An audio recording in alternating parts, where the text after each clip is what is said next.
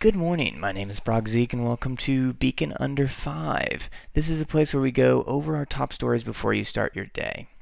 Starting with campus news, two groups of students at the University of Tennessee are striving to make a difference in the world.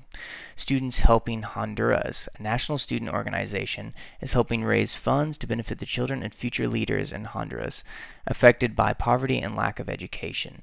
A student team led by Professor of Architecture John McRae is also seeking funds to help rebuild schools in Haiti that were destroyed by the earthquake in 2010 and recent Hurricane Matthew.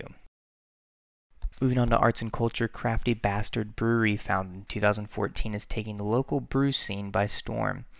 Enclosed in a simple white building, owners Jen Parker and Aaron McLean have crafted a selection of lovingly brewed beers with some unique notes and flavors.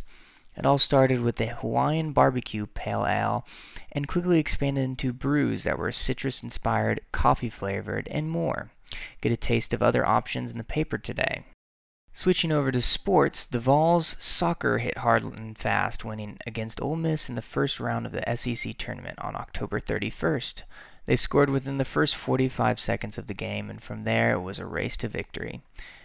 The victory was a team effort and saw Hannah Wilkinson to her 11th goal of the season.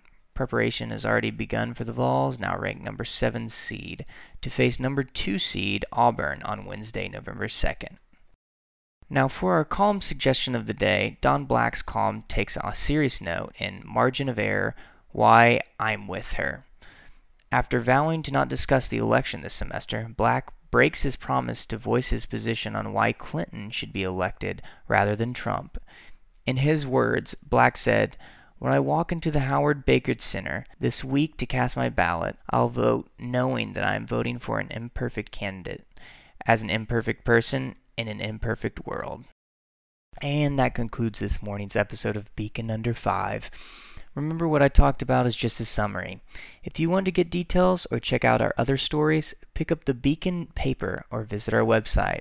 That's www.utdailybeacon.com. My name is Brock Zeke, and come back tomorrow morning for more Beacon Under 5.